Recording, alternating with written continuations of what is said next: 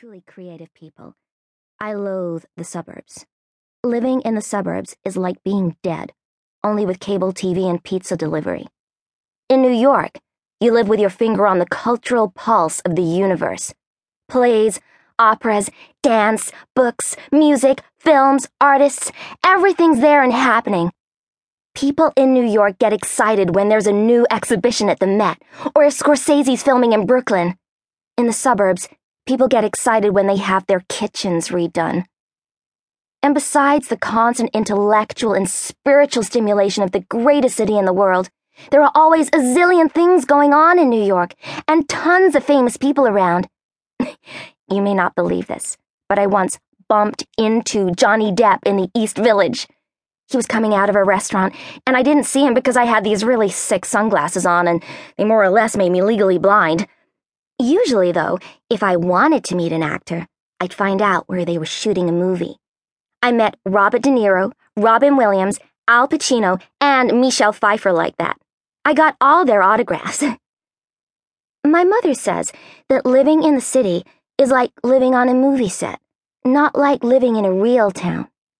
That's one of the reasons we moved, so we could live in a real town, for the sake of the twins. The only things they ever shoot in Dalwood are home videos and the occasional rabbit. The only reason Johnny Depp would be coming out of a restaurant in Dalwood is if his car broke down while he was on his way somewhere else, and he had a cup of coffee while he was waiting for it to be fixed. As far as living in Dalwood is concerned, I'm like a bird in a cage with a good school district. I understood my mother's concern about Pam and Paula, of course. They were only 7 at the time we moved, which is a very impressionable age. But I couldn't see why my mother wouldn't let me stay behind in the city. I could have lived with my dad. He has a spare room. And he lives in the East Village, which is the coolest place in Manhattan, if not the entire universe. I know I could have talked him into it. He's a lot more malleable than his former wife, but my mother wouldn't hear of it. She has custody and she's keeping it. Though that isn't exactly how she put it. Your father and I have our differences, but even he doesn't deserve that, was what she said. But I have a positive nature. I believe in making the best of even the worst situation. I mean, you have to, don't you? There's no point being negative about things you can't change. You only make them worse. And anyway, as I always say, every cloud has a solid gold lining. The solid gold lining in the black thundercloud of moving to Deadwood was that it gave me a chance to recreate myself a little, as all great actors do. Back in the city, at least half the kids I went to school with were kids I'd gone to school with most of my life. They called me Mary.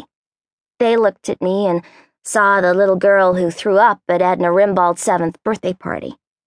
They knew all the dull and embarrassing details of my existence.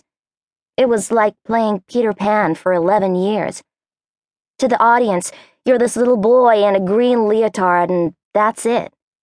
You'll still be Peter Pan when you're 50, while lesser actors get to play King Lear. Dalwood, however, was an empty stage as far as I was concerned. An empty stage to which I was allowed to bring my own script. I didn't have to go gently into the good suburban night. I could choose whatever role I wanted, be whatever I wanted to be, and no one would know any better. No one who wasn't related to me would ever call me Mary again. Looked at in that way, the move to Deadwood was almost exciting. It was definitely a challenge. The life without challenge is the life without depth. There was another way to look at it, too. Besides raging against the dying of the lights of the city from my life, I now had the opportunity to bring one of those lights with me into the wilderness. Myself, Lola Elspeth Sepp. I would be a beacon for all the confused youth of Dalwood who needed reassurance that there was more to living than beer parties and shopping. I would be a source of nourishment to those starving embryonic souls who were looking for true passion and meaning in their humdrum lives.